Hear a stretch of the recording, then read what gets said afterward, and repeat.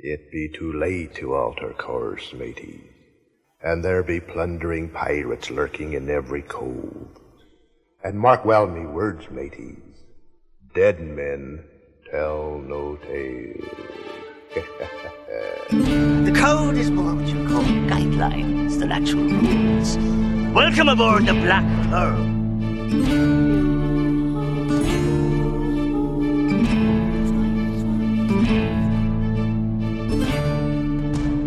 Welcome to the Pirates of the Caribbean Minute, a daily podcast where we analyze, scrutinize, and plunder. Rude, the Pirates of the Caribbean films, one blimey minute at a time. I'm Heather Artist at blackpearlminute.com. I'm Scott Artist from scottartist.com. And make your announcement. You can't go first. You know, it's really ridiculous that Disneyland is changing the Pirates of the Caribbean ride to get rid of the bride auction. That's what you have to say? That's what I have to say. Would you read my notes? No. Thanks for joining us for minute 123 of The Curse of the Black Pearl. Heather's already trying to jump into things and steal my thunder, but at the risk of alienating some of our audience that actually everyone out there has helped build, so thank you. Don't be so quick just to leave us in case you don't like what I have to say, but give me another chance if this rubs you the wrong way, because what can I say but pirate? That's my excuse. Just pirate. Just pirate. But I was all prepared to maximize my 4th of July long weekend to do a little shopping.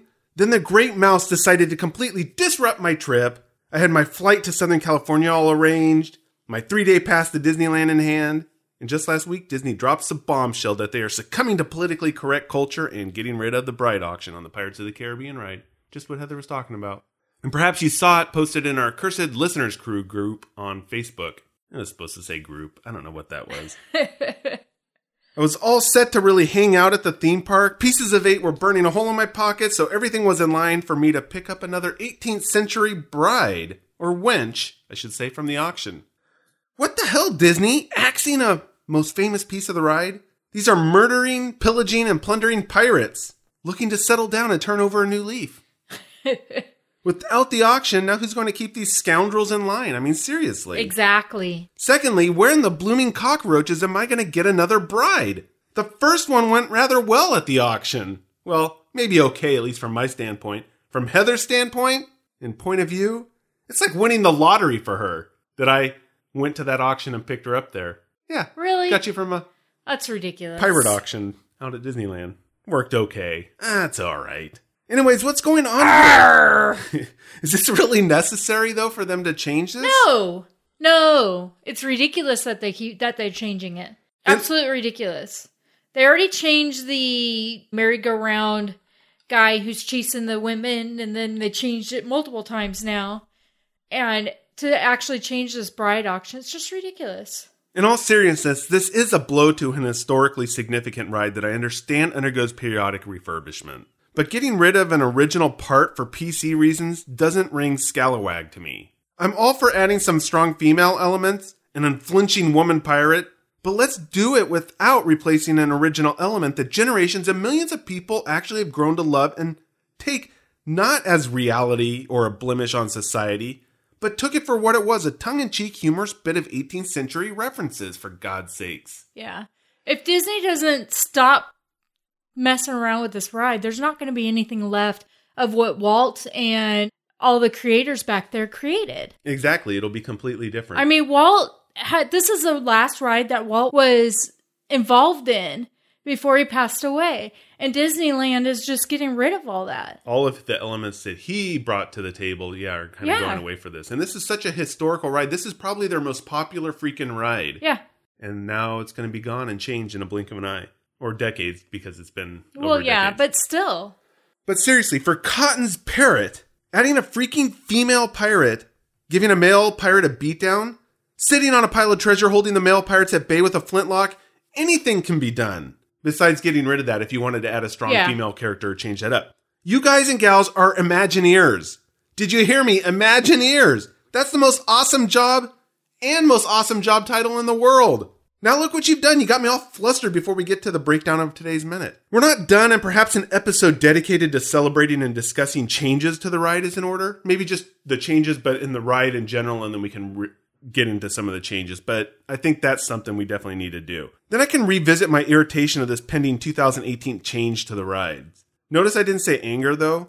It's because it's more of an irritation. Anger is reserved for fighting the real battles out there, not from behind a social media handle where it's easy to claim those who are irritated at this PC change have misplaced priorities. But where the rubber actually meets the road, those are the things that need tackling. This is merely an empty gesture and in no way is endorsing or even has sanctioned human trafficking. Come on, people. It's simply good old-fashioned pirate plundering, pillaging, murdering, cannonball blasting, island marooning, walking the plank, sending to the depths of Davy Jones' locker, hanging, sword fighting, stabbing, shanty singing, sailing, and shooting fun. Fun for everyone, boys and girls. Trust me, I saw it all at the NorCal Pirate Festival. It's fun. We don't want to get rid of all that good pirate action, do we? No. That's what I thought. Let's just have some fun with it. Stop reading so much into it. Exactly. Just fun stuff. Dang politically correctness. There you go. In the previous minute, Elizabeth Swann gasped at Captain Jack Sparrow's exploding flintlock. Will Turner restores political correctness by returning the Aztec medallions to the chest. And a clearly distraught Barbossa bleeds from a newly minted hole in his heart at the news that Disney is erasing the bride auction from the Pirates of the Caribbean theme park attraction. As he continues to mull over the history-changing news, he relays his frustration by saying, "I feel cold," just before he falls over dead, unable to take a bite of that wish-making apple that would have restored the ride and allowed everyone to live happily ever after. Minute 123 begins with a close-up of a now-dead Barbossa lying on a pile of treasure he amassed while searching for the Aztec gold. We cut to the HMS Dauntless, where the cursed crew and British Royal Navy are in the midst of hand-to-hand combat. Commodore Norrington stabs Kohler, which is immediately followed by an unusual silence that falls upon the deck, the crew realizing they are no longer cursed. The minute ends with Murtaugh and Mulroy holding Pintel and Rigetti at bayonet point. Pintel mutters, "Parley?" Norrington says, "The ship is ours, gentlemen," sparking the men to celebrate. Now, since we're settling into the minute and relieving my frustration with Disney. Is it really now relieved? It's the love of Disney for this Pirates of the Caribbean movie that we talk about on a daily freaking basis. How crazy are we? But for this minute, my note is, what the hell, Kohler? And that's because, is he trying to steal Barbossa's big death moment? Yeah? That's what I thought. Thanks for acting that out, but no one saw that. This isn't a video podcast. Not that Kohler can take the cake from Barbossa, but there are quite a few similarities between their downfalls. It's just a matter of scale with them, I think. Obviously, Barbossa has the big, symbolic, tug-at-your-heart, powerful death, but Kohler gives us a mini performance that struck me as a similar revelation for the crew. I know you don't think so.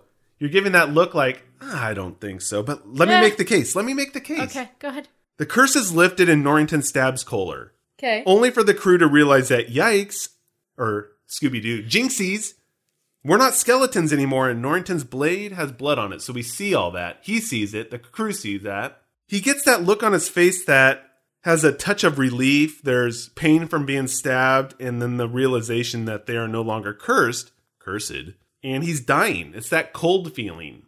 All in a kind of brief second. Yes. Few seconds. Very few. I just see that look in his eyes that this was not how things were supposed to end for them. Yeah. They were to defeat the Navy, return to the cave, and get the curse lifted. Bob's your uncle, Fanny's your aunt. It's that freaking simple. And what happened? It didn't happen that way. Didn't happen that way, and I get the sense that he's not... he's accepting it because he's feeling pain kind of like Barbossa, or he's feeling life again that's been restored to them. But then there's that relief, like it's done, I've been restored, the curse is over, and then he kind of dies. Because he falls over, D-E-D, dead. That range of emotions and thoughts running through his and probably all their minds is like compressed in this small amount of time. It's not that lengthy Barbossa sequence. Right. It was an interesting choice, I think, for Verbinski to run with the death of Kohler from a filmmaking point of view. If you were to pick one antagonist out of the film, besides Barbossa, obviously, that the audience would like to see take a fall, it just might very well be Kohler on that list. Maybe even if it included Barbossa. They'd probably rather see Kohler die than Barbossa, maybe. Or maybe this is just skewed perspective because... Well, it could be skewed perspective on my part because I'm seeing Barbossa further along in his character arc. If it was just that, I'm trying to get into the mindset of just seeing the Curse of the Black Pearl. So maybe I would just say in addition to Barbossa. But you're saying Bosun? Bosun. Really? Bosun? Why is that? I don't know. I just don't care much for the guy. Oh, he just rubs you the wrong way, Yeah, so you don't like it. he does. But don't you think that that's the same thing with Kohler? He's the one who grabbed Jack back at Fort Charles with his skeleton hand. He was the one who continually growled at our heroes whenever he had a chance. Yeah. He even growled at Pintel and Rigetti, our likable, cursed crew members. He gave off that truly evil pirate vibe. Not the tragic death figure that we could attribute or make a case for like we can do with Barbossa. Obviously, his tragedy is nowhere on par with Davy Jones, and I'm talking about Barbossa because Davy Jones is really a tragic villain. And you can stay tuned for that in season 2. Yeah, I'm already plugging season 2. Barbossa has a different air about him. And this idea, as we discussed kind of in yesterday's episode, but getting back to Kohler, he's that almost the epitome of that evil pirate that's a notch down from Barbossa that's not that main character that you're like, yeah, you know what? I'm okay with that guy dying. Yeah, I was okay with him dying. I See, didn't care. That's what I'm saying. You didn't care. I didn't care that he died. Poor I would like Kohler. to see Kohler or Bosun die too. Boy, you are just on a death roll today. That's not politically correct to just wish these people death. Bosun's just... He smacked Elizabeth. That's true. Bosun did smack Elizabeth. He made Pintel and Rigetti wear women's clothing. Yeah, but see, that was part of the comic relief with that. I know. Kohler has never really had that comic relief. He's always been the hard pirate. The one that, even if Jack tried to butter up against him, I always liked you, he growls at him. Right. He's been the one that's never really been that likable pirate. No. He's had a cool look, but it's not about looks. He's the one that has always been kind of in the scene when something is happening too. Like Elizabeth is being transported to the island. He's there. Yeah. Will is being transported to the island. He's there. And he's the one who growls and goes by. He's always with Twig, and Twig is the one who's always been giving some of the comments too. He's the more vocal of the duo there. Kohler just growls. Yeah, but there's no sparing any blood this time. We're going to spill it all kind of deal. Kohler's, he may not have been always the one taking that lead, but he's always been there and being the nasty guy, pirate guy. So that's all I'm saying. Okay, I'll agree with you. You're not in your argumentative mood today, which is amazing. Sometimes you'll... Because I'm not that... Invested in him? Yeah, but I'm just way. saying that he'd be like that one guy that you don't care then. Maybe that's how I should have put it. You don't care if he dies. And so that they chose him. He does have standing in the movie as not just a background pirate character, but somebody that we've come to watch and is kind of a second level, a supporting pirate kind of guy. Yeah. That we don't care that he goes away. Yeah. That's what I'm saying. He was wearing the red shirt. And yeah, kind of, but maybe more so than a red shirt. He's the guy in the red shirt who maybe has more of a name and a little bit more, but he does end up dying still. Yeah, Guy from Galaxy Quest. He's the one who wants to be so bad on the show. He's striving for that, and then you know that, oh God, he may die. Guy may die. And in this case, he does, unlike Galaxy Quest. Spoilers if you haven't seen it. He actually eventually makes it onto the crew. Even after he died, so there is kind of a weird rebirth with that. But this isn't Galaxy Quest. I did mention Twig, so there's also some good stuff with the other half of this duo. And Twig knows that the curse is lifted, yet he's still sitting there contemplating whether or not he wants to continue to fight. He's pirate. They were in a battle. I know that, but...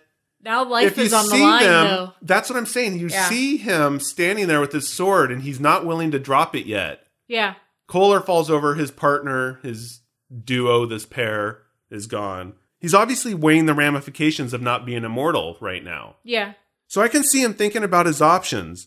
Fight and most likely die because of all the Navy, or surrender and go to the gallows being guilty of piracy. Either way, there's a death sentence in his future. It's just a matter of timing. Right. Immediate death, or maybe a few days or a week from now. Probably pick immediate. Really? Yeah. So do you want to die by a stabbing, or do you want to die by a hanging? Okay, let me set this up for you. That's a different question than what we're seeing with Twig. My guess is that he decides he goes to the gallows for one big reason, because he does drop his sword. He gives up. It's not that he's going for the stabbing. Yeah. So there's one big reason, and then there's this minor reason. The minor reason is that typically humans opt for delayed death as much as possible. That's what we do. We put it off as much as possible. Right. We procrastinate death. Right. There's always some hope in the back of your mind, maybe. Sometimes. Never really been in a life and death situation, so I guess I don't know. I'm just imagining. From all the movies I've seen, my experiences, I'm drawing from the movies, people want to delay that. And maybe even history. Hell, what do I know? And I'm not even... Yeah.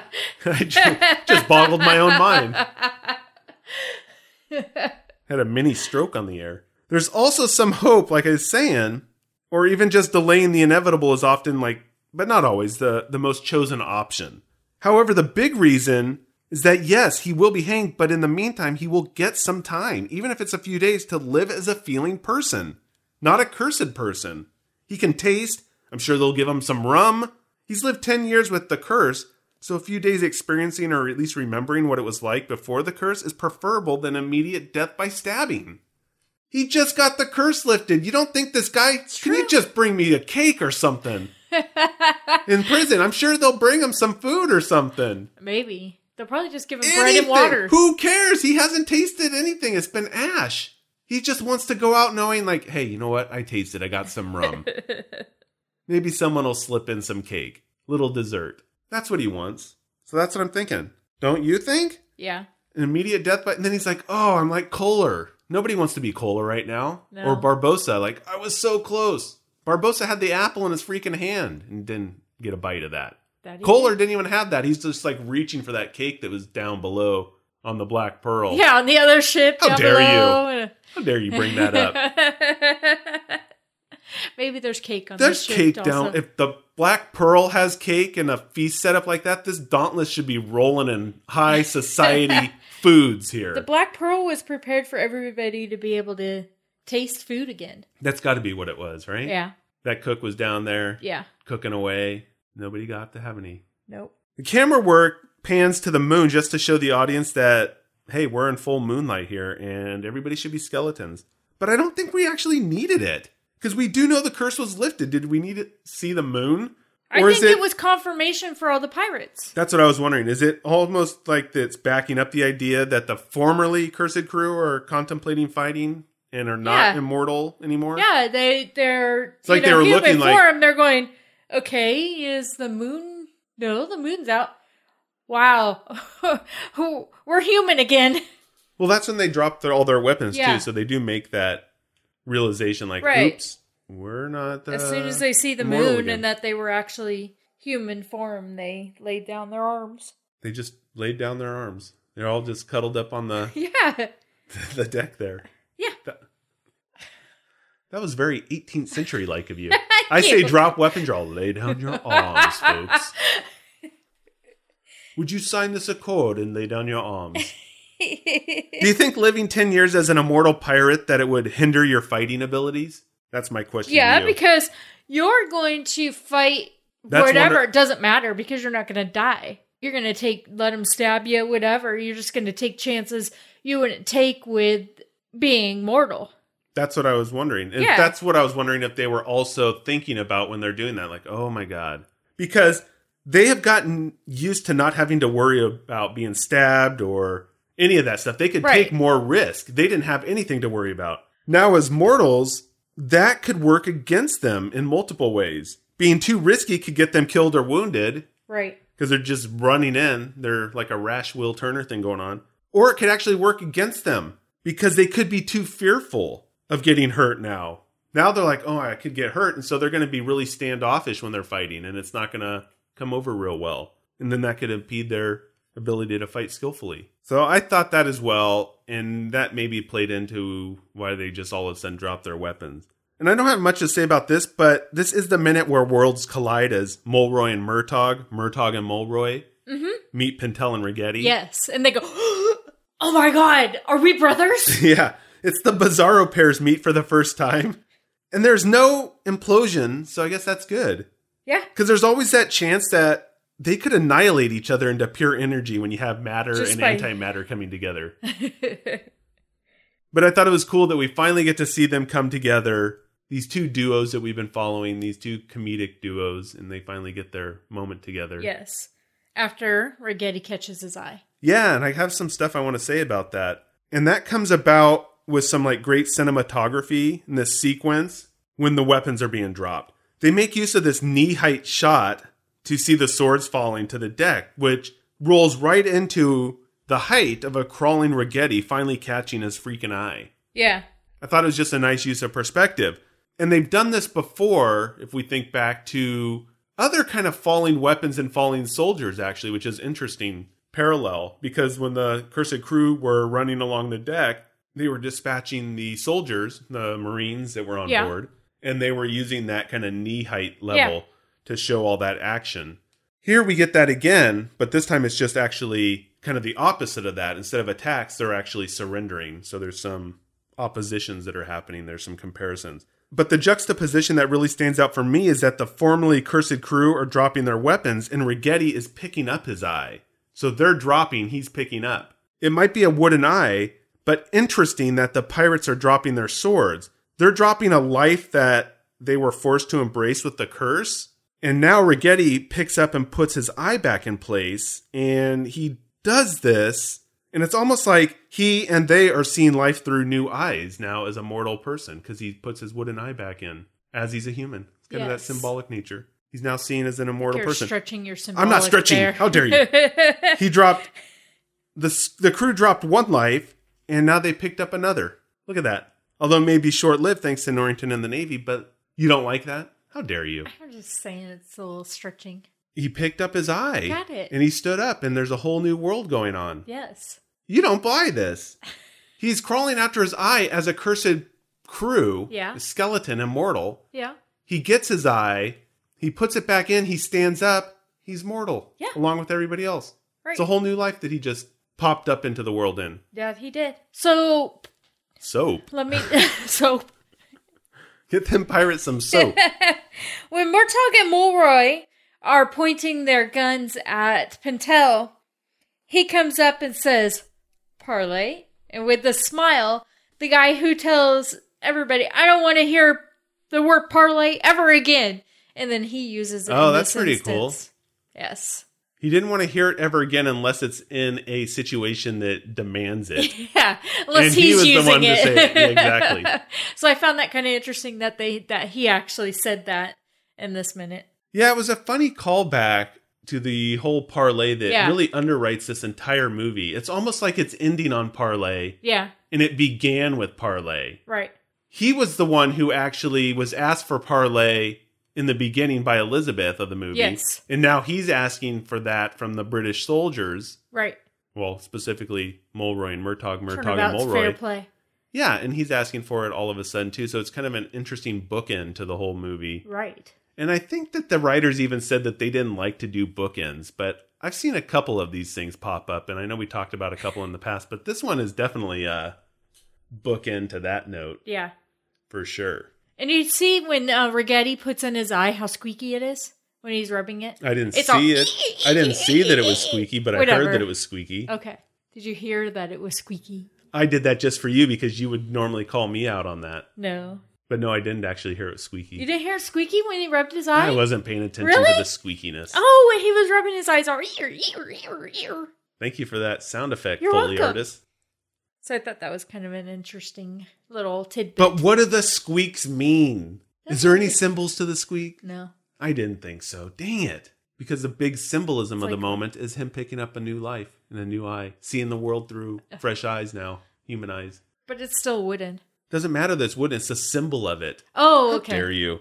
That's all I got for this minute. Do you have anything else? That's it for me. No ending on death, but we can say it's about ending Wait. on a rebirth. It kind of ended on death. I mean, Kohler fell over dead. Not the minute. Oh, the minute. You got to catch up. I don't think you ever listened to what's going on here. We're not talking about the minute ending. I'm saying the show is ending. There's no ending for the show on death because we were just talking about rebirth. Where were you? But we can say it's about ending on rebirth. Didn't you hear all that? I just wanted to say that Kohler fell over dead. It's a new life. Happy 4th of July, Independence Day, everyone. There, rebirth. There you go. Yes. What do you mean? Why are you giving me the squints? Have our independence. It's a whole new country going on. I got to explain everything around It here. is a whole new country. Yeah. A one where bride auctions are not allowed. How dare you take those away from us? We'll be back tomorrow with minute 124 of The Curse of the Black Pearl on the Pirates of the Caribbean Minute. Until then, let's keep the hornswoggling and frustration to a minimum. Now get me my rum. Wait. Why do you want a rug? Wait, You wanted a rug. I'll get you a rug. I'm going to have some rum. Give me You my can have rum. No, you want a rug. If you want to celebrate 4th of July with a rug, go for it. That's really weird. I don't want a rug. Heather! Piney, she always disappears right after the show. Get me my grog, she says. Probably at the Faithful Bride Tavern. Again. Heather, are you in there? Bring me my grog, you scurvy barkeep. Mother's love. What are you doing in here? You always take off before telling everyone where they can find us, where the after party is, and how their voicemail may be featured on the show. So get on with it, savvy? I'm disinclined to acquiesce to your request. That means no. I know what it means. It means you're getting another rum, and I'm thanking the listeners. Thanks for listening, Scallywags. If you like the show, give us a review on iTunes. It helps us out, and we'd greatly appreciate it. Have a question or comment?